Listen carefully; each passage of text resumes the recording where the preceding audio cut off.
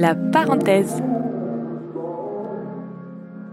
Des chroniques qui mettent à l'honneur des réalisateurs et réalisatrices du Festival du film court en plein air 2020 proposé par la Cinémathèque de Grenoble.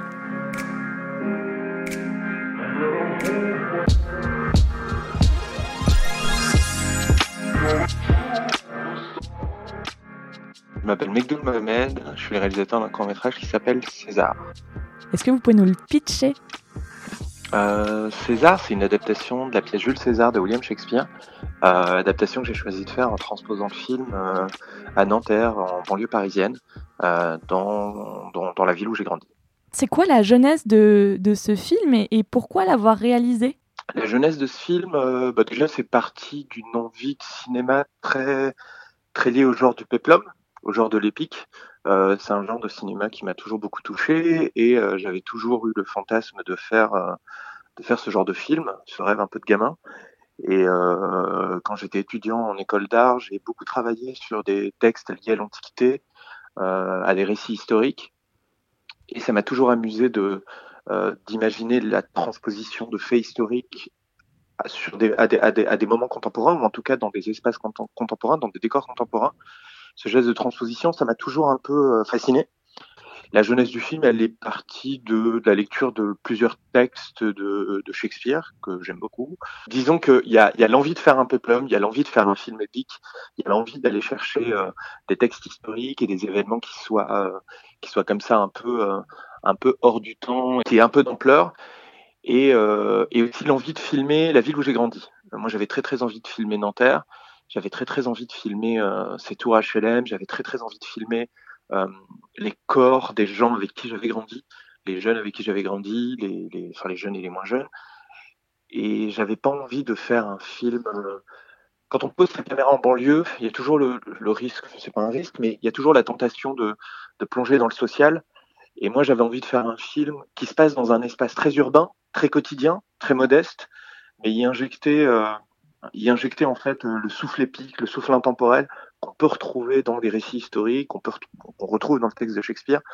Et donc voilà, c'est une espèce de jeu de bascule entre un quotidien un espace quotidien très très commun, très ordinaire, et quelque chose qui justement dépasse un peu le côté très quotidien. Enfin, je veux dire l'histoire de Jules César, une espèce de crime politique, peut-être l'un des plus connus de l'histoire de l'humanité. Enfin voilà, c'est un espèce de jeu de bascule comme ça qui m'amusait. Et justement, vous avez choisi d'en faire un court-métrage. Qu'est-ce que ce format vous a permis ou vous permet ? Le court-métrage, déjà, il y a quand même moins de risques financiers. Ce qui fait qu'on peut se permettre... Pour moi, le court-métrage, c'est vraiment c'est un espace d'expérimentation. Je pense que tous les réalisateurs vous le diront. Et pour moi, c'est la possibilité de tenter de créer de nouvelles images. Des images qu'on n'a pas l'habitude de voir, des images qui vont être plus risquées. Pour moi, c'est vraiment un espace où où c'est absolument nécessaire de prendre des risques, où c'est important de prendre des risques d'enjeux formels, en termes de forme, en termes d'esthétique, tenter de créer une nouvelle iconographie. Évidemment, il y a toujours la question de la narration, parce qu'on fait du cinéma et on raconte des histoires. C'est important de raconter des histoires, mais il y a aussi cette volonté, de trouver des moyens de montrer ces histoires, mais autrement, d'essayer de trouver je sais pas, ça serait comme d'essayer de trouver une nouvelle couleur dans la palette de toutes les couleurs que sont les images de cinéma. Donc il y a vraiment cette envie, d'essayer de produire au moins une image qu'on n'ait jamais vue, qui soit nouvelle, qui soit surprenante, qui soit créative. C'est vraiment pour moi c'est à ça que doit servir le court-métrage en tout cas. Alors ça c'est pour l'enjeu justement de votre travail. Moi j'ai l'impression que quand on fait des métiers artistiques, on se nourrit aussi. Et qu'est-ce que ça vous apporte vous en tant que réalisateur, le court-métrage ? Déjà c'est l'excitation de la création. Pour moi là ensuite alors j'ai jamais encore fait de long métrage, mais je pense que l'excitation est la même. C'est-à-dire il y a quelque chose de l'ordre de un peu de l'hubris, de se dire qu'on va créer on va mettre en scène notre imaginaire, on va mettre en scène des choses que l'on a en tête, on va essayer d'emmener des gens comme ça avec soi pour tenter de donner corps et vie à un imaginaire. Alors on n'est jamais seul, c'est toujours une espèce de jeu de co-construction comme ça avec différents talents. Moi ce que ça m'apporte, sincèrement, peut-être que je pourrais y répondre sur mon lit de mort, à part un plaisir incroyable Et ouais, voilà. Un peu comme Jules César, finalement. C'est rigolo, ce parallèle. Bah ouais, non, mais de toute façon, ceux qui vous disent que le cinéma, pour moi, le cinéma, de toute façon, il y a toujours quelque chose de l'ordre du militaire ou du politique. Pour moi, c'est un geste de création qui est profondément engageant vis-à-vis du monde. C'est une prise de risque à la fois pour soi et pour les autres, au-delà de la question des enjeux financiers, parce que c'est un des arts qui peut-être coûte le plus cher à fabriquer. Mais le risque, il est véritablement en soi. C'est-à-dire, il y a cette manière de se mettre à nu quand on travaille avec les autres, quand on essaie et je parle pour tous les corps de métier, hein, aussi bien un chef opérateur qu'un ingénieur du son, cette manière dont on va tenter de mettre tout ce qu'on a à l'intérieur de soi pour mettre en forme une vision qui nous est proposée. C'est quelque chose moi je crois d'éminemment politique, mais dans le bon sens du terme. Il y a quelque chose de très militaire aussi, de se donner comme ça corps et âme, quitte à mourir, quoi. Ouais, je comprends. Il y a un peu de ça. C'est un peu le mythe de Molière aussi, hein, de mourir sur scène finalement. Ah bah complètement. Bah, je crois qu'il y a ça, mourir sur scène, mourir sur le champ de bataille. Enfin, je veux dire, toutes ces choses-là, pour moi, ça s'imbrique. D'accord. Alors, il y a 1000 manières de faire du cinéma. Hein. Je sais pas si tous les réalisateurs vous diraient ça, mais en tout cas, moi, j'espère que je mourrai sur scène, comme Dalida. Dalida aussi qui a dit ça, je crois.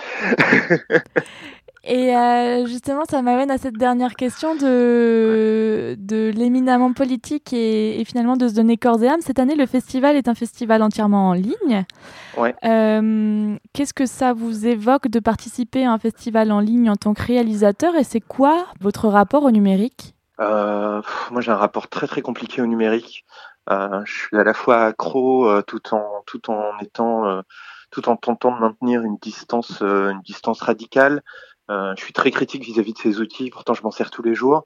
Je pense comme beaucoup de gens. Le fait que le festival soit numérique, disons que c'est à la fois tout le côté négatif et tout le côté positif du numérique. Le côté négatif, c'est évidemment qu'on a envie que son film soit vu en salle, on a envie de contrôler au maximum la manière dont notre film va être vu. On a envie... Moi, ce qui m'angoisse dans les projections, dans les projections numériques, c'est la possibilité de mettre pause. Je sais pas là comment exactement ça va être mis comment est-ce que le service de VOD, mais le fait qu'on puisse mettre pause à un film, c'est quelque chose qui me trouble beaucoup.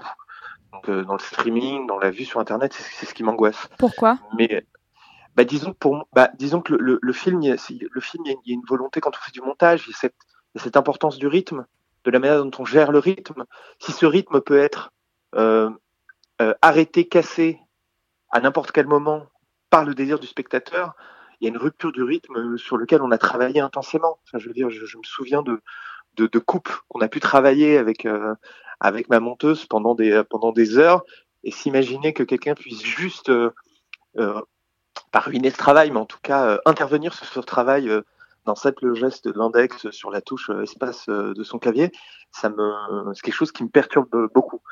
Donc, le fait que le film soit projeté de manière numérique, c'est ça un peu qui m'angoisse. Par contre, l'avantage, c'est que beaucoup de gens vont pouvoir le voir, et ça, c'est quand même quelque chose qui est magique avec le numérique, c'est que tout de suite les choses se téléportent un peu partout, et puis ça, c'est quand même formidable. Mm-hmm. Donc il y a à la fois cette espèce de contrainte formelle, et puis les gens regardent le film allongés, la tête en bas, sur leur portable. Enfin voilà, tout ça c'est un peu ce qui est contraignant, mais l'avantage c'est quand même que tout le monde puisse le voir, et que les choses voyagent, quoi. On fait avant tout des films pour qu'ils soient vus. Merci beaucoup Mohamed Mekdoul d'avoir participé à cette interview dans la parenthèse pour la Cinémathèque de Grenoble, le 43e festival du film court en plein air. Mais je vous en prie. Merci à vous, et puis merci au festival.